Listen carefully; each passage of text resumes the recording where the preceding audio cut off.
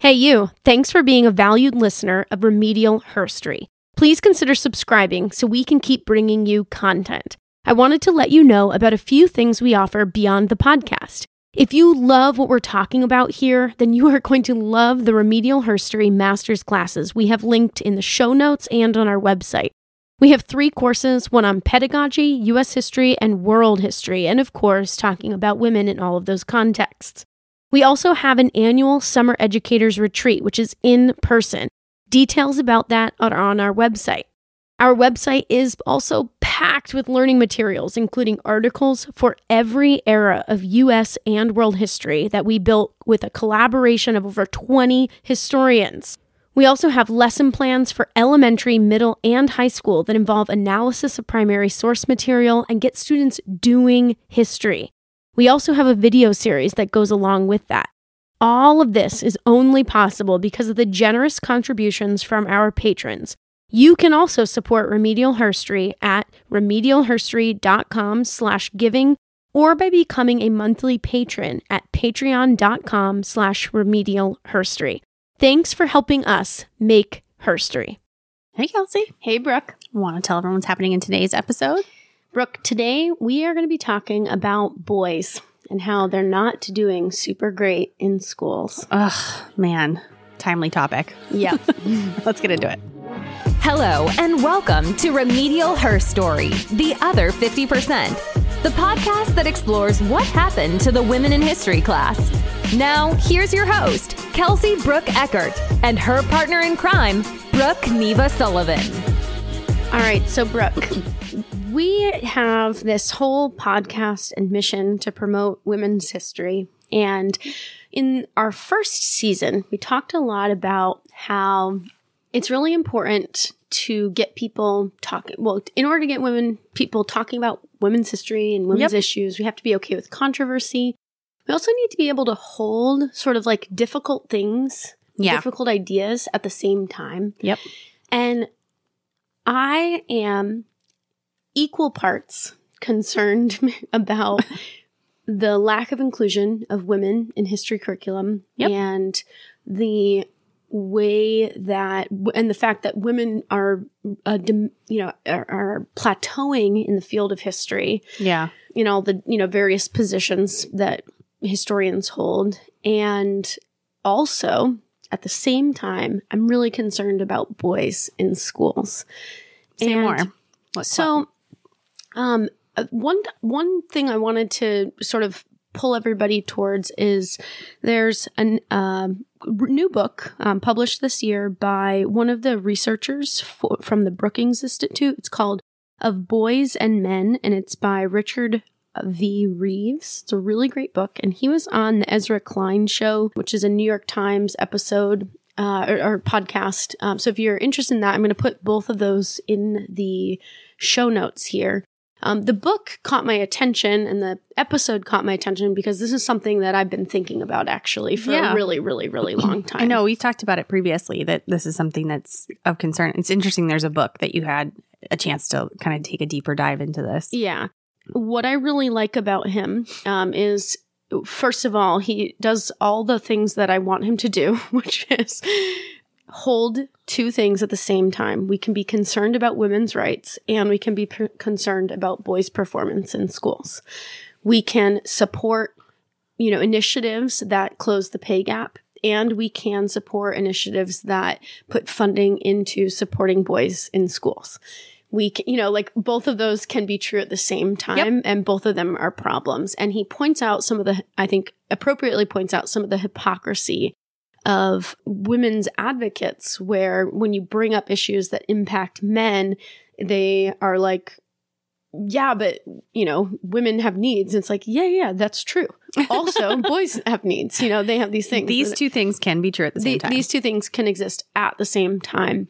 Honestly, he does such a good job, and he's an analyst for the Brookings Institute, so there's tons of data to back up what he's saying. And I almost want to just direct everybody to listen to that before you come back and tune into what I'm about to say, because I want to almost say walk you that's into it. True, and then move forward with what do we do about that sort of stuff. Okay. But some of the things that he talks about, I'll give some summary ideas. What is he highlighting? Yeah.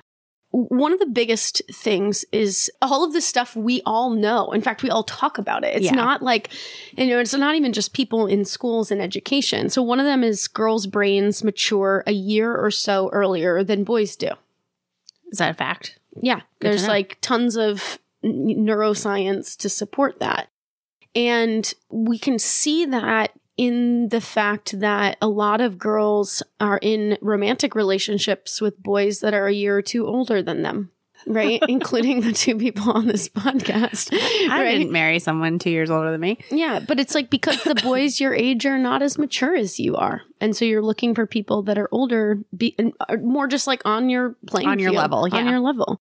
How that impacts boys in schools is they start kindergarten at the same time based on birthdays. And so from his perspective, the boys are at a disadvantage on the first day of school. And it impacts, and so if you think about it from a maturity standpoint, maturity is a huge part of being an academic. Oh, yeah. Right? Like, there's organized, being respectful. Yeah, there's classroom skills and learning skills and those sort of things, but there's behavioral maturity.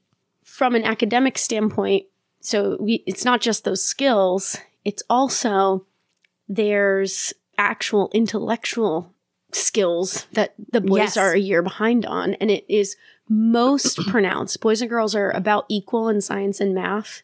And that's because girls have caught up since Title IX. And so they've gotten on par with boys. Yep. And, he talks a lot about how Title IX transformed education and was this huge, amazing thing for girls. But girls really quickly surpassed boys in academic achievement. And today, 60% of college graduates are women. Yeah. Which is great for girls. And one of the things I love about what he talks about in his book and in the podcast episodes, he goes, that's great for girls. Now we should be asking why are boys not completing college? Well, yeah, when they had the competitive edge prior to Title IX. Yeah. It should have just come up at the same time. It should have been like all ships rise. Everybody's rising. And instead, it's now tipped the scale so significantly that he talks a lot about how academia is designed to favor skills that girls just are better at. And so interesting. What are girls better at? Well, the biggest area where girls are outperforming boys is literacy, subjects that concern literacy. And so I'm thinking about our audience who are predominantly, interested in history, which is that's a literary subject, reading heavy field. And then we have a lot of English teachers who listen to our podcast. Yep. And, when you think about those fields and the educators in it, and we have a lot of data on and the gender of history educators, I imagine it's very similar in the opposite direction in English. Yeah. I mean, more women. Every staff that I got to observe, work with, be part of, for English education was predominantly female. And there would be like maybe one male on staff. So, part of our stitch, right, is that like history is the only subject in K-12 schools where men outnumber women. Yeah. So this is my thing. I hate pointing that statistic out because again, I'm holding two things at one time. I am very concerned about that. I think it's very weird that men don't have any are not involved in any other subject areas except history. So they're telling the story of humanity and they're perpetuating these gendered views on our students. But at the same time, I'm also very concerned that women outnumber men in elementary schools. Little boys need role models. Oh, yeah. Right? I'm really concerned that, literature, like you're talking about, that it's predominantly female. Right. So men can't point things out about literature, right? Can't they help us think about these and see this through diverse lenses? Or journalism or writing, poetry, all the things that come into literary classrooms. But even science and math, female teachers outnumber male, which is so contrary to conversations that people have about getting women in STEM. Anytime that one group's outnumbering another group, we should be asking what inequities are making that happen. Where is that stemming from? And, his biggest solution that he talks about in his book and on the podcast episode that I'm going to put in the show notes is holding boys back a year and just delaying their school start time. It's so interesting because when we get to do a small little study of our own families, you have boys in your family. I have boys in my family, not our own children, but siblings and cousins and those sort of things. actually majority of my male cousins were held back a year in school. My nephews, same thing, held back a year in school. And it wasn't due to academically not being able to move forward. They could do math and reading and science. All of them was always behavioral based. They were a little socially not ready to go forward. Yeah. And so the teachers would come forward to the parents and say, you know, we'd like to hold XYZ person back, you know, and this is why we think they're not behaviorally ready for the next phase. And we even get to make this choice as parents when to put our kids into school. Like there is a cutoff date, but like my son's birthday's in January. I can decide maybe he'd wait a year because he'll be the youngest in his class and give him a year, and he'll be the oldest in the next class, which would just be a really good place to start from for him. Yeah. So the tricky thing is that, and one of the things he points out is there's a huge privilege aspect here because you're right, like you can choose. And a lot of people from affluent families are already making this choice. This isn't shocking information. So this is an issue that impacts boys from low-income families and predominantly boys of color. Yeah, and because their families don't have the same access to childcare and those sort of things as well. Right. And the consequence of holding kids back a year from starting kindergarten is that means they have to pay for one more year of childcare, daycare. Yep. And that's that's a very expensive choice. Totally. So, you know, this kind of, you know, it's interesting because this goes hand in hand with a lot of, and what he's talking about is actually not contrary to what women's rights advocates are talking about, because they're saying we need free childcare, you know, or, you know, government sponsored childcare for families. And that would help so many parents make choices for their boys that would actually help them in later years in school. But you were talking about doing sort of a family analysis, and I asked permission of my family members to share this with you guys. So I have 2 sisters and 2 stepbrothers. My 2 sisters have college degrees, undergraduate degrees, and Lindsay also has a master's degree. My 2 stepbrothers both are college dropouts. Interesting. My 2 sisters are married to 2 guys, and both of them are college dropouts. My 2 stepbrothers, who are college dropouts, are both married to women or with partners that have college degrees. And so in my there are 5 of us siblings. Yeah. And the gender gap for my 4 siblings, is exactly what this data is showing. Yeah. All the girls, 100% of the girls have degrees, and 100% of the boys are college dropouts. And my husband and I are the only exception where we both have graduate degrees. Yeah, you don't only just have your bachelor's, you have your master's and then some. Yeah, and Jeff does too. But I, you know, as I was reading his book, that was in the back of my mind. Totally. And I can't tell you how many conversations I've had with my 2 stepbrothers, because I'm a decade or more older than both of them. And so, and I actually didn't meet my stepbrothers until I was about 21. So, you know, we just have a very different relationship, but you know, kind of like a older mentor / friend relationship. And, you know, but they both, you know, because I was a teacher, they both like asked me questions about things. They both struggled in schools, obviously. And, you know, one of my brothers would ask me a lot, like, why do you assign papers to your students? It's so, you know, and I'd have to like defend writing papers. And both of them had, you know, it was hard being a teacher, honestly, and having them be so anti-school. Like they vocalized their frustrations with school over and over and over again to me. And, you know, I think some of it is, you know, it's hard because one of the things he talks about is like a lot of people think the solution is making these boys be like girls. And they you know, apparently in homes where there are, you know, both boy and girl siblings, they'll say like, be more like your sister. Like apparently that's a common refrain that some boys. It was just me and my brother, and I'm sure my brother would be okay if I shared this. It would be in both directions in different categories, depending. Yeah. You know, it was like, be more like your sister in this, be more like your brother in that. Yeah. Because they're trying to create a more balanced dynamic, but you have 2 separate genders in your household. So it's incredibly challenging to placate to one. Being a parent of same gender children is way easier. Yeah. Like I see friends who have both, and I don't know that they would say that it's hard or not, but it looks harder because you're playing to two different teams. You're playing to two different interests, two different skill levels, two different behavioral levels, two different, and yes, their ages might be different sometimes, but it's definitely a dynamic, and you have to kind of figure out how to manage that. And I imagine having two students in your home of different genders growing up experiencing that. My brother was really great at school. I struggled, which is, probably counter to this data, but it was more that my brother exhibited typical female behaviors of very quiet, very, focused and, very calm behaviors. And I probably more exhibited those of male counterparts of very outgoing, really rambunctious, couldn't sit down.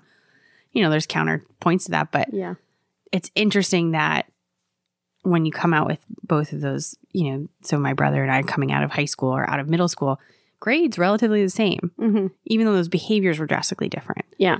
Well, and it's interesting because, he talks a lot about the skills of being an academic because I know you and I watch you because you still are that person, you know, that's how you do your life, but you also take vigorous notes. You have calendar reminders. Alexa is your best friend, you have all these skills, you have all these tools that you use. And, he talks a lot about how boys need clubs that help teach them those tools. And I've actually thought about creating a club at my school, at my college, that's called How to Be a Man Club. But I can't facilitate that club, right? Because it needs to be a male role model who says, here's how you get your act together in the academic setting. And here's how we men do it, but girls do that stuff naturally. And, it's interesting because my husband is the exception in my family. Yep.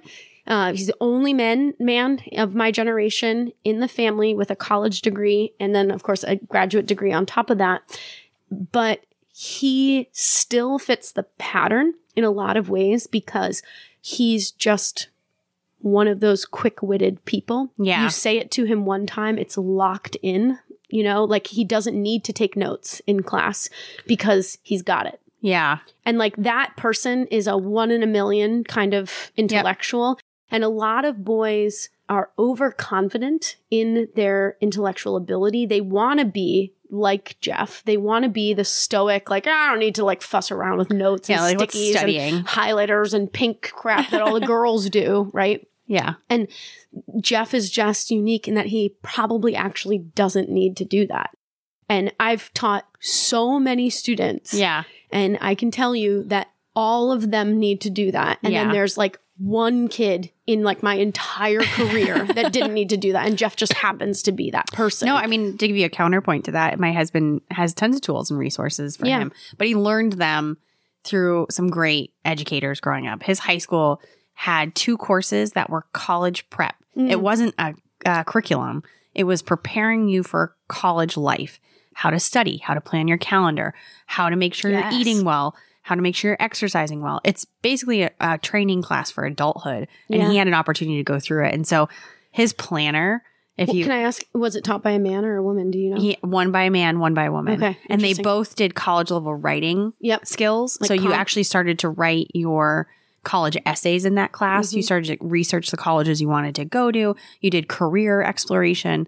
Really great opportunity for all of these kids. And it's something that he's talked about a lot. If I didn't take that class. Yeah. Because he pulled out his planner and you would think this is a woman's planner. Right. And that's no hit on anybody. No, but it's very skilled. The fact that you said that, though, just talks about how, our whole thing with remedial history is gendering the past, right? And thinking about things through gendered lenses. And we have to do that for men, too. Yes. And this is a whole area where if you, to take what you just said, if you take good notes, if you have an organized planner and there are sticky notes, you are therefore a woman, right? Yeah. He can't, it looks like a woman's thing. That's what you just said. That's wild. But it's funny. I don't have that. I have everything's in electronics because I let automation run my life. I love tech. Yeah. But he is has to write it down, got to be in a notebook. And he's got kids doing, he's a principal. So he also has students doing it too of where's your planner? How are you going to plan out your week? He maps out our whole week in time increments Yeah. And it's a very learned mechanism. Like Sunday night, he's like, okay, I have 4 hours to get this done. Let me map that out. I'm going to walk back from Friday into Monday, see when I can get this done. It's very methodical and mathematical. And so it's like, okay, it helps my crazy brain because I also have ADHD. So it's another component of that. But he gets it all organized and gets it done. And I think, but it's such a learned habit. Because when you see his parents, who both, his father's college educated as well, doesn't have all those tools and things. And you can see how spastic he can be sometimes. But because Mike knew that about himself, he's very regimented. It's very analytical and very documented, which I think is unnatural. It looks unnatural. And now it's learned and it's a habit. Yeah. So, I think that's the point. And he talks a lot, Reeves talks a lot about how making men is both nature and nurture, right? And so one of the things we have to be careful of, you talked before about how, kids going into kindergarten boys going into kindergarten get held back because they're more aggressive and rambunctious and it's hard to calm down. That's the natural state of manhood, right? And so we can't take that away from them. And I don't want them to feel othered or disciplined because of how they naturally are. It's like, that's who they are. Let them be kids. Yeah. So, this is a great argument for standing desks. When I'm teaching my pre-service teachers, I talk a lot about if you have a 45-minute class period, that needs to be in 3 chunks, 3 15-minute chunks. And so what's happening in the beginning part that's active and engaging? What's the work part? That's the middle 15 because they're warmed up and ready to go for it. But you only have 15 minutes. So, nail it. Nail it. And then what's the 15-minute closing that gets them up and moving or transitioning to another group or whatever? What are they doing for that last 15 minutes? And I think that those types of things would help boys in school that are more inclined to be rambunctious. And, I taught high school, so those 15-minute chunks are appropriate for 15-year-olds. If you have 6-year-olds, you've got 6-minute chunks. Go. Oh, yeah. Or even 3. It's like you got to break it down. I can remember planning out a 5th grade classroom curriculum, and it was like I had a 35-minute class and I had another 55-minute class. And each one of them I broke into 5-minute little snippet video content. It was planning for so much stuff. In his book, not in the podcast, he talks a bit about risk being a male behavior and, taking more risks, doing things. I love this. Doing things that are risky. And I think that's where grit comes from. That's where a lot of these skills that we want people to have comes from. And there's sort of this weird data where women are actually taking more risks. Like girls are studying abroad more than boys are now. I studied abroad 3 times in college, which I'm a huge proponent of. I've taken students abroad as a teacher to France, to China. I think it's a really cool thing that people should do. Yeah. And boys are doing that not as frequently. And you would think it'd be the opposite because they have this inclination towards risk. And I think when they're not being nurtured into healthy ways to take risks, they end up taking risks in really unhealthy ways. That makes sense. He also talks about how male violence appears in places where male competition is steep. And he gave this really cool sort of anecdotal story that I just want to share with everybody because this is so interesting. So in China, they created that one-child program to try to reduce the population in a couple of generations. And the effect of that was that there was high levels of infanticide for female babies. Where I shouldn't say infanticide, abortions of female fetuses. And, you had little girls being left up for adoption at orphanages so that they could try again and see if they could get a boy. So now there's this larger population of men and they are more competitive for female mates. And the effect. So I'm concerned about this in this moment in Chinese history because it's a women's rights issue, super messed up women's rights issue. But the interesting correlation is with this policy, they have skyrocketing violence, violent crime in China.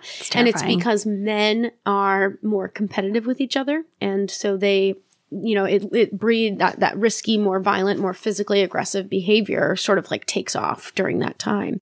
So what's interesting about this is I've taught classes, and I wish I knew this 10 years ago when I started teaching, because I've taught classes where boys are just being aggressive. And I didn't know how to deal. Like I didn't ask why. Yeah. I mean, like I knew, sometimes it was like obvious why, like one boy, you didn't know how to interrupt the constant. Yeah. Yeah. And, it was interesting because one situation was I was teaching a class. It was the biggest classroom I ever taught in. And I'm very privileged. So I'm going to share this, and all the teachers are going to roll their eyes and judge me harshly. But the largest class I ever taught had 22 students in it. And my classroom was built for 20. And so we had to cram 2 more seats into Oh my gosh. Such a challenge. I know. There's people out there who are like, I literally have 35 people in my room every year. Knock it off. There's only standing room only. Yeah. So I'm sorry to those people. So, you've got 22 people, 20 of them were boys and 2 of them were girls. That dynamic right there set me up for failure, because to what he's talking about with this one child policy, there's competition in this space, and it's even if they're not like competing for those 2 girls in any romantic sense, like no, but they're also competing for attention against each other. It's not even but adding more women into that dynamic is going to equal out that behavior, which is really interesting. Yep. And I mean, all year long, I battled behaviors in that class. It was the hardest class I ever taught, and I mean, I had books thrown at me. I had like violent, angry, bursts like every day in that class. And it's wild. Just thinking about it in retrospect, there's so many things from a structural, systemic lens that I think we should have been looking at a bit better. And he talks a lot about that. Like when there are women's rights issues, people are really quick to jump on, this is a systemic issue, Yeah. And it's like, we all know boys have been struggling. Like I literally talk about this with writing. Like for girls, my challenge with making them better writers is cut it down, be more succinct with your writing. For boys, it's like, could you please, dear God, elaborate? Like, like 2 sentences does not an essay make. Yeah, that's a really interesting dynamic. One of the things that comes to mind for me is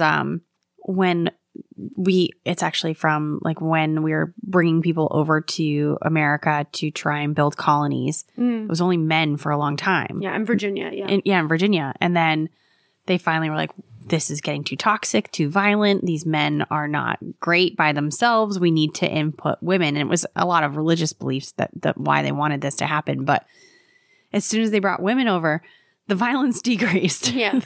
the challenges of management decreased. The people taking off and stealing from each other decreased. It was like civilization, because they just were not competitive with each other. In the New England colonies at Plymouth Rock, they came over as families. Right, so they didn't have the same dynamic. They didn't have the same, I mean, they had issues, but they didn't have the same issues that Virginia had, because they had all those single men. Yeah, you're right. So there's like some really good study points you can pull in there, but it's so interesting that he brings that up. And I'll even give you a point of common day. Women won't apply for jobs. This is still a statistic. It's starting to decrease, which is great, but they won't apply to jobs unless they think they meet at least 80% of the criteria that's required in the position. Men will apply if they believe they meet 30% of the criteria. Yeah, like risk, like that's whatever. Risk. Yeah, that's like I'm confident enough to know I can handle whatever that job is, and I'm risky enough to apply to it. And women are not. But that same thing that makes them really good on the job market makes them really bad in academia, because, like, how many boys have I taught? It's endless. That just start writing their paper like 2 hours before it's due. Oh, totally. Or like don't spend time doing the research, because they're like, well, I get the point. So I'll start writing the paper. And so it's not a very like dense paper. It doesn't have a lot of primary source material or analysis. I bet the counterpoint to that is women's papers are so long, and you're just like dense. And I'm like, dear God, give me your voice. But they're also maybe counterbalancing where they feel like they're compensating for knowledge. They're like, oh, I'm not as confident in this topic. I'm going to overdo it. Yeah. I think on this theme of risk, he talks about how when we look at awards given by police departments and the military for valor, it's all about awarding risk. And this is an area where we see men's natural risk-taking shine because they are so willing to sacrifice themselves for other people. And, over and over and over again, we see men doing that. And I think if teachers can remind themselves in school that this risky behavior that you're seeing, if it can be channeled towards service, towards heroism, towards, being a leader, man, we can be making really amazing boys that are going to serve our communities and our world really, really well. I think we need to, especially since most educators are women, women need to start making the flip that this isn't a behavior that we need to tell them to stop stamp doing out, and crush out. This is something that we need to nourish and foster and encourage and funnel towards, really good ways that risk can serve people. Yeah. It seems like you can't sit down right now in the classroom. Is there something that you could do that would help others in this moment? Maybe you can go around and collect all the papers and bring them up to my desk. Be a helper. Be a helper. Find those opportunities where that kid can use their skills in a positive direction. Yeah.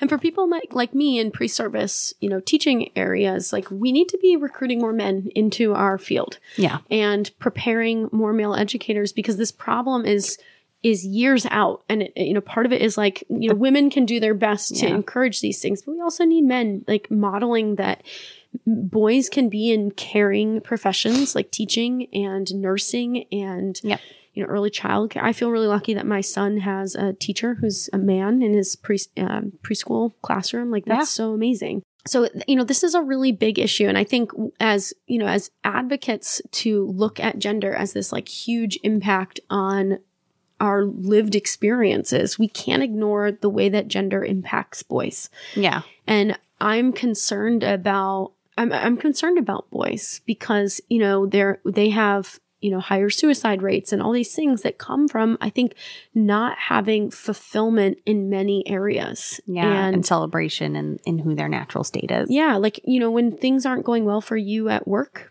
you're also an amazing mom and you get to go home and that part of your life can be strong.